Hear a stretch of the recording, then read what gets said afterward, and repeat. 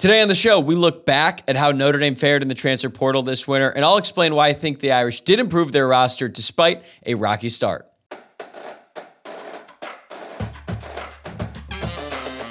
You are Locked On Irish, your daily podcast on the Notre Dame Fighting Irish. Part of the Locked On Podcast Network, your team every day. What's up, everybody? Welcome in to Locked On Irish, your daily Notre Dame podcast. Today is Thursday, February 1st, and thank you for getting your day and the month of February started right here by making this your first listen of the day. My name is Tyler Wojak, and I'm the host. I'm a Notre Dame grad and producer covering college football for Fox Sports, and you can watch the full show on YouTube or listen wherever you get your podcast, but no matter how you chose to tune in today, I'm grateful you're here. All I ask is that you please subscribe if you have not already done so. And today's episode is brought to you by FanDuel. Make every moment more. New customers join today, and you'll get $200 in bonus bets if your first bet of $5 or more wins. Visit FanDuel.com/LockedOn to get started. Today, I'm going to answer whether or not Notre Dame improved their roster in the transfer portal this past cycle and what moves they still need to make when the portal opens back up after spring practice. The portal calendar is pretty much closed, and even though there are still some more moving and shaking with coaches leaving, like at Michigan, and then most recently Boston College head coach Jeff Hafley is taking a job in the NFL, there are still some players who can transfer. There's also, I think the window is still open for Washington and Alabama, but Notre Dame really isn't in the running for those guys. So now that it's all said and done, we're going to look at what Notre Dame was able to add and who left the program via the transfer portal and try to figure out how much Notre Dame improved the roster now that it's all over. I'm going to start by going over the offense, then I'll switch it over to the defense and special teams in segment 2. And I really think there's two ways of looking at this. You could look at it one way, which is what I'm going to really focus on here. Are the new additions better than the alternatives that are on Notre Dame's roster? Are they better than the guys that Notre Dame likely would have started if they had not added this guy in the transfer portal? Now, you could also look at, is this an upgrade over what Notre Dame had last year? But that is less in the coach's control. I mean, some guys graduate or they exhaust their eligibility or they declare for the NFL draft, and then you can try to add and fill that need in the transfer portal. But let's look at a guy like Cam Hart. I don't really think there was another Cam Hart available there in the transfer portal. So I'm going to really focus on what Notre Dame added compared to what they lost and who was on the roster. And if you look at the offense, they only added 4 guys. They added quarterback Riley Leonard, Chris Mitchell from Florida International, wide receiver Bo Collins from Clemson, and the third wide receiver, Jaden Harrison from Marshall, but he's more of like a kick return, punt return specialist. They actually lost 8 guys, but really it's 7 because the 8th guy is Joey Tanona, who I'm just happy that he's playing football again because he suffered a life-threatening injury, I believe, in a car accident very early on in his career, and then it looked like he was going to quit football entirely. But now he's back. Now he's playing for Purdue, so technically that's a loss if you look at the transfer portal, but he wasn't really even on the team so far. But technically it's 8. So really it's 7, though, and Notre Dame lost tight end Holden Stays. He went to Tennessee. They lost Rico Flores, the wide receiver. He's at UCLA. Chris Tyree went to Virginia. Braylon James is now at TCU. Tobias Merriweather is at Cal. Starting center Zeke Correll is now at NC State, and they lost offensive lineman Michael Carmody to UCLA. So despite the fact that Notre Dame lost more players than they added on offense, as a whole, I believe they upgraded the offense overall, primarily because they improved at the most important position, quarterback. I believe that Riley Leonard is a significantly better option than Steve Angeli. Now, that's not to say that I don't think that Notre Dame should really try to keep Steve Angeli because I think he has a ton of value to the team. I actually went over that yesterday as I discussed Riley Leonard's injury in yesterday's episode and what that means for Steve Angeli and Kenny Minchey as well. But when you look at what they've done in their careers, it's not even really close. Riley Leonard has 619 career pass attempts. Steve Angeli has 44. Most of them were in garbage time. Marcus Freeman values experience, especially at quarterback, and Leonard has plenty of it. And experience at the quarterback position, I believe, is more valuable now, at least at the college level, than it's ever been. You look at the quarterbacks who are playing in the national championship and in the college football playoff, a lot of those guys had a lot of snaps under their belt. And then you had guys like Bo Nix, Jaden Daniels, guys who've been around a long time. Those are the best quarterbacks in college football this past year. I also think that outside of just looking at his experience, Leonard has a much higher upside given his size, his arm strength, and of course his running ability. If you look at what Leonard has done in his career as a runner, I knew he was great, but when you look at the numbers, it's even more impressive than what I thought going into it. He has 1,224 career rushing yards and 19 touchdowns on 229 carries, but 30 of those 229 carries were sacks. So his sack-adjusted yards per carry is 6.15 yards. That's really, really impressive. And Mike Denbrock, the new offensive coordinator, certainly loves to utilize a dual-threat quarterback. And even though Angeli can run, he's nowhere near the runner that Leonard is. And even though, personally, I'm skeptical about Riley Leonard's NFL prospects, scouts seem to love him, and I think that's notable. But if we were going to compare Riley Leonard to Sam Hartman, I think that's to be determined. I can't really say definitively one way or another. Hartman is a more proven passer for sure, but he also struggled mightily in big games last season for Notre Dame, and he was a good runner at Wake Forest, and maybe he still has it in him. I think I saw at the Senior Bowl he had the fastest time out of all of the quarterbacks. That was a little surprising, but he just didn't really run at Notre Dame very often until he absolutely had to on that 4th and 16 play against Duke. That's not going to be the case with Leonard. I imagine Notre Dame is going to run him quite a bit, especially in big games. So when you compare what Notre Dame has now in Riley Leonard compared to what they would have had, I just think that they really upgraded there. And not only that, Leonard has a better offensive coordinator and a better receiving core to throw to, which actually leads me to the wide receivers, because this is where we saw the most movement in the transfer portal. I think overall, they filled the gaps and they improved slightly. I don't think you can dismiss the fact that Notre Dame lost their top 2 leading wide receivers from last season in Chris Tyree and Rico Flores. Tyree had 26 catches for 484 yards and 3 touchdowns. Rico Flores Jr. had 27 catches, 392 yards, and a touchdown. But to me, the Flores loss hurts the most because he's so young, and I just love his game. I think he's got a great approach to the game. He tries really hard. He's not the fastest guy in the world, but even when he'd run in motion, I think Luke Smith pointed that out way back when. He runs so hard, and he's really aggressive, and he just really loves the game of football. I was really disappointed to see him go. And Chris Tyree, I would have loved to have his experience on the team, but he plays slot. Notre Dame has a bunch of slot receivers right now, and he would have had to split reps with Faison, and even though Chris Tyree is very fast and explosive in his own right, I actually think that Jordan Faison is a more dynamic ball carrier, which is crazy to think about because Chris Tyree was the 5-star coming out of high school and Jordan Faison is the walk-on lacrosse player. But still, I'm very excited about Faison's potential at Notre Dame. When you look at Tobias Merriweather and Braylon James, I was just out on Tobias Merriweather at the end of his time at Notre Dame. It just felt like it wasn't going to pan out. I think he has so much potential, but I don't know if it was his mindset, his work ethic. I don't know what it was, but he just didn't produce at Notre Dame like I expected him to. And I just was really frustrating to see him just give up on some routes and not really try that hard and make some plays. So I think he has a good chance to succeed at Cal, but it just wasn't really working out for him at Notre Dame. So I don't even look at that as a big loss, even though he played a lot for Notre Dame last season.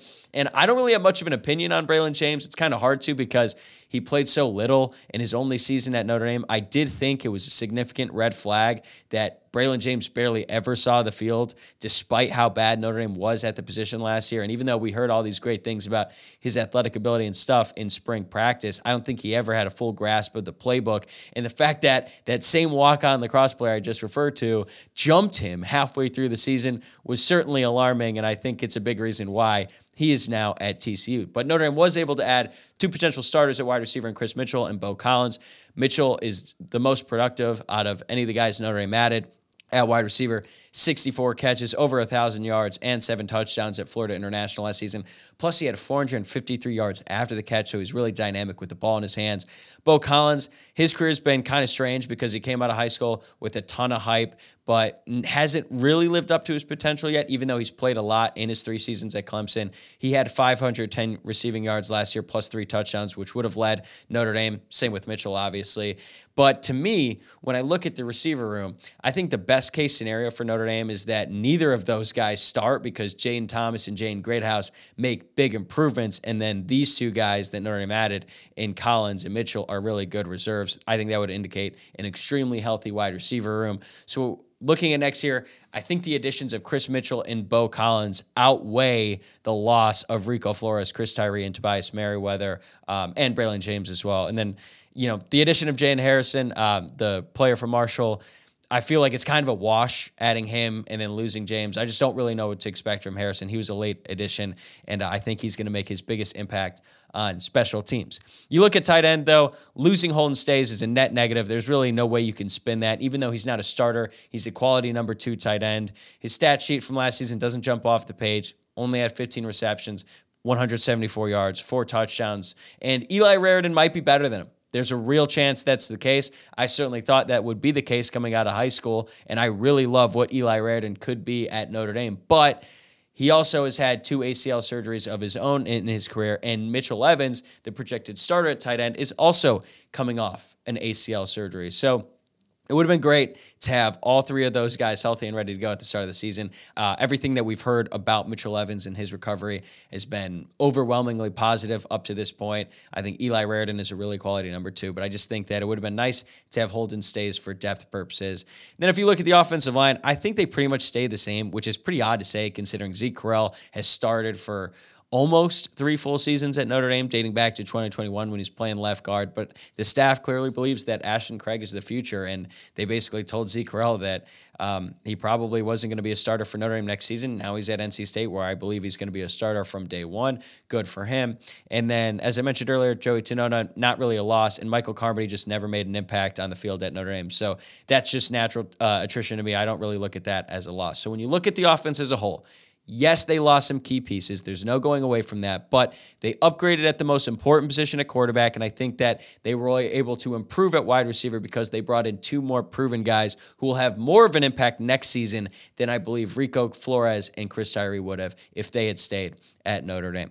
All right, coming up next, I'll tell you how Notre Dame made its already great defense even better. Happy Super Bowl to all who celebrate from FanDuel, America's #1 sportsbook. If you're like me, Super Bowl Sunday is all about scoring the best seat on the couch, grabbing your favorite football snacks, and placing some super bets.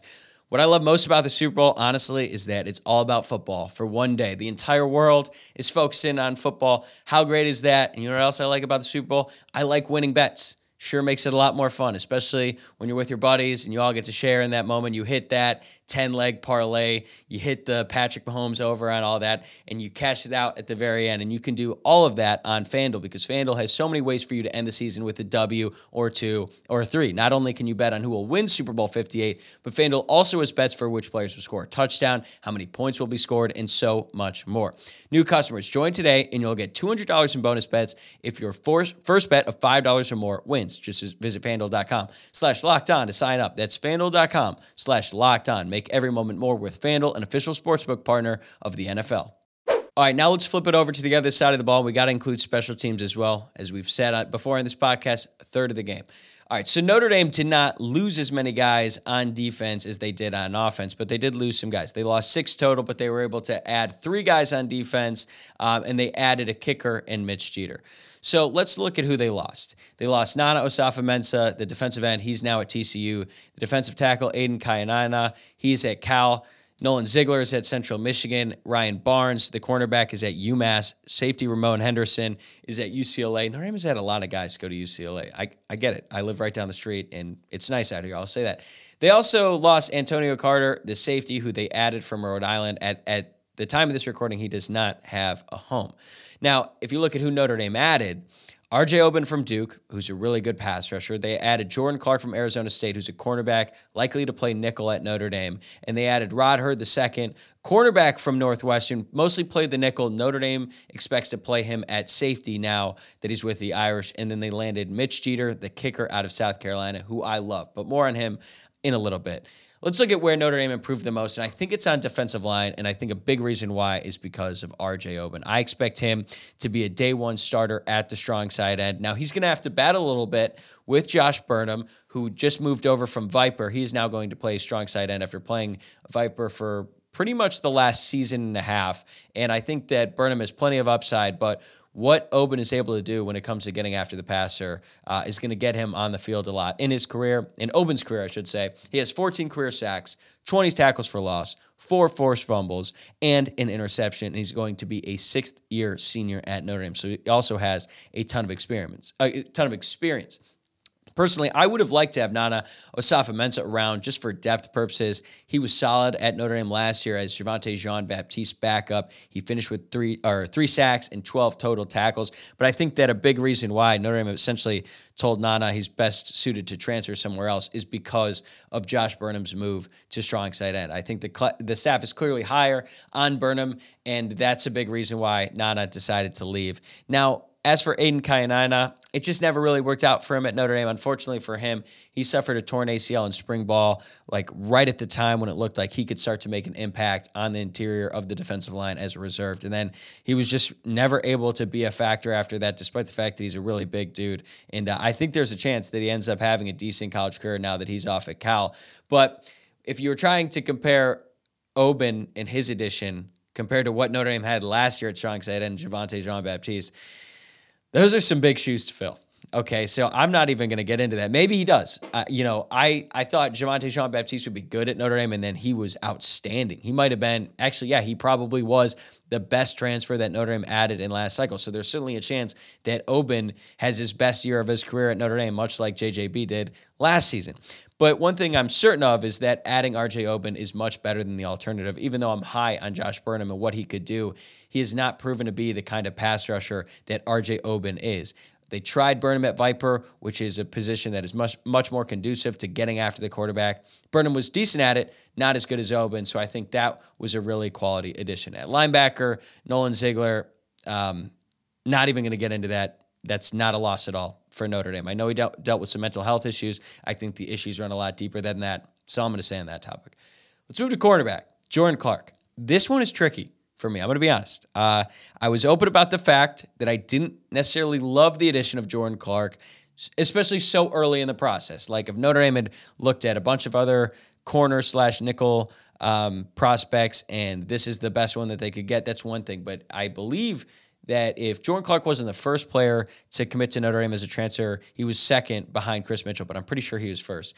And the real reason for my concern is if you look at what Clark did last year at Arizona State, where he played nickel, he allowed 49 receptions on 73 targets for 533 yards and 5 touchdowns. That's not great, okay? And if you watch his film, that's not really that great either. Now, in his defense, the defense on Arizona State was terrible. So maybe there were some situations where he was put in a bad spot because the guys around him were not very good. The quarterback had all day to throw. That's all true. Like, I totally could understand the point that Jordan Clark's stats are not indicative of what he is as a player, what he could be at Notre Dame. He's pretty good at stopping the run. He had 30 tackles. He also was able to make some plays on the ball. He had 9 passes defended last season. I'm just not sure that Jordan Clark is definitively better than the alternative on Notre Dame's roster. I think that's going to be a big storyline throughout spring practice and really the summer and heading into fall, because I think there's a real chance that Christian Gray, who will be a true sophomore next season, I think that Gray could start at nickel if the staff decides to start Jaden Mickey at the field corner opposite Benjamin Morrison. Now, personally, I would rather see Gray start at true corner and maybe figure out nickel. It could be Jordan Clark. It could also be Clarence Lewis. He's still around. I don't really think Jaden Mickey is an option at nickel. He's just too thin. Like, he's not big enough to play in the run game. But Christian Gray is big enough to play there. So that's kind of why I think they might end up moving him to nickel. But it's almost certainly not going to be an upgrade over what Notre Dame had last year at nickel and Thomas Harper, who was just exceptional. That's another guy, though, that exceeded expectations. Tariq Bracy the year before that was a really quality nickel. Thomas Harper was even better than him, in my opinion. He was great against the run and the pass. So maybe Notre Dame continues this trend of adding nickels who we thought would be decent and end up being really good. But what I'm really excited about is at safety, because I think Rod Hurd is an upgrade on both fronts. Now, Notre Dame did lose Ramon Henderson and Antonio Carter, but I still love this addition. Notre Dame desperately needed a safety to start opposite Xavier Watts, especially after Henderson left for the portal, and I think that Hurd is much better than the alternatives left on the roster in Adon Schuler and Luke Talek. Now, those two guys, as well as Ben Minnick, they could end up being really good players at Notre Dame, but they are both going to be redshirt freshmen, and I just don't feel comfortable about a redshirt freshman starting at safety at Notre Dame, especially when both of them just, they're still learning. They're still growing. They're still physically developing, especially Talek in that regard, and I just feel a lot better about a guy like Hurd, who has played a lot of college football at Northwestern and has been a really productive player in his time in his career with the Wildcats. Last year, he finished with 54 tackles, 2 forced fumbles, an interception, and 4 passes defended. And even though he played mostly at like the nickel corner last year for Northwestern, Notre Dame is going to play him at safety. I think he's going to be in the box a lot more, kind of like what DJ Brown was last year. And I think that Hurd is a lot better at tackling than DJ Brown was. Now, I do think DJ Brown had some value, even though he wasn't a good playmaker. I think Hurd is going to be an upgrade over him as well. So I really, really like that addition, despite the fact that Notre Dame did lose 2 safeties. Finally, kicker. Mitch Jeter, man. I think he's an upgrade on both fronts. I think we're going to look back on Mitch Jeter as one of the most pivotal additions in the class because I think he's going to hit some clutch kicks for the Irish this year. He's just deadly accurate. He was 23 of 25 on field goal attempts in his career.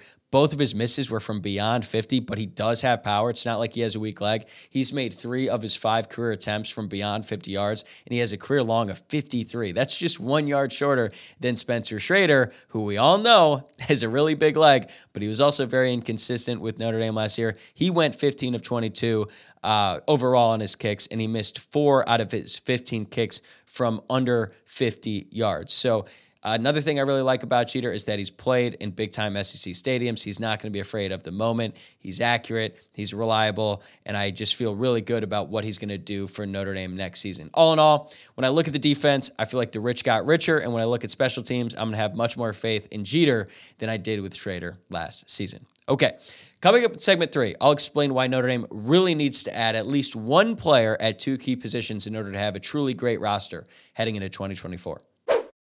All right, let's close things out by taking a look at what I believe Notre Dame still needs to add in the transfer portal once it opens up again after spring practice. And let's start with the most important one, and that is offensive tackle, and specifically a starter. Because as of now, Notre Dame has 3 players competing for the 2 open tackle spots left by Joe Alt and Blake Fisher now that they are both off to the NFL. Charles Jagusah, Tosh Baker, and Emil Wagner. Those 3 guys have a combined 4 career college starts. Baker has 3. He started 2 games way back in 2021. It did not go well for him at all. And then he started again in the Sun Bowl this past season, and that was much better than what he had done in the past. Charles Jagusah got his first career start in that Sun Bowl as well, and his first game playing tackle because his only other appearance for Notre Dame last season was at guard. So they're actually moving a guard outside, and maybe he's going to be the starting left tackle next season, but I think there's a lot more to play out here over the course of these next 8 months. Losing Blake Fisher and Joe Alt stings. I think it's going to be next to impossible to live up to what Alt did at Notre Dame, at least next season, because he's probably going to be the first offensive tackle taken off the board in the NFL draft. He's going to go down as one of the greatest left tackles in the history of Notre Dame football, which is a pretty storied history, especially at that position. But it is feasible for Notre Dame to get a tackle out of any one of these guys who was as productive, if not more productive, than what Blake Fisher was last season. I think it's more likely that they are able to add a guy similar to Blake Fisher in the transfer portal. Now, it's going to be hard. There's not a ton of great tackle prospects who entered the transfer portal because if you're really that good, you just go to the NFL because it's such a coveted position. Like, I thought that Blake Fisher had a pretty underwhelming season last year at Notre Dame. He's still probably going to be like a third or fourth round pick because he has the measurables and tackles are just so sought after at the next level.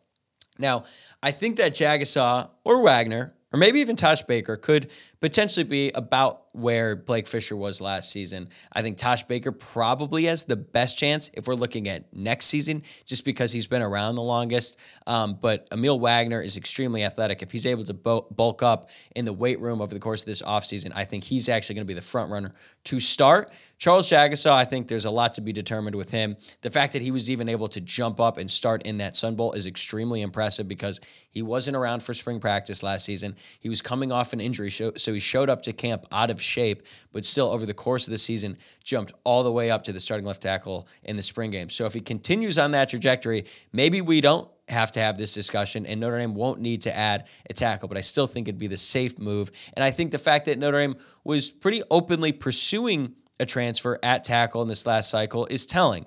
According to Pete Sampson from The Athletic, he said that Notre Dame wanted a guy in particular. I don't know who that player is, and that person never entered their name in the portal. They thought he might. He ended up not doing it.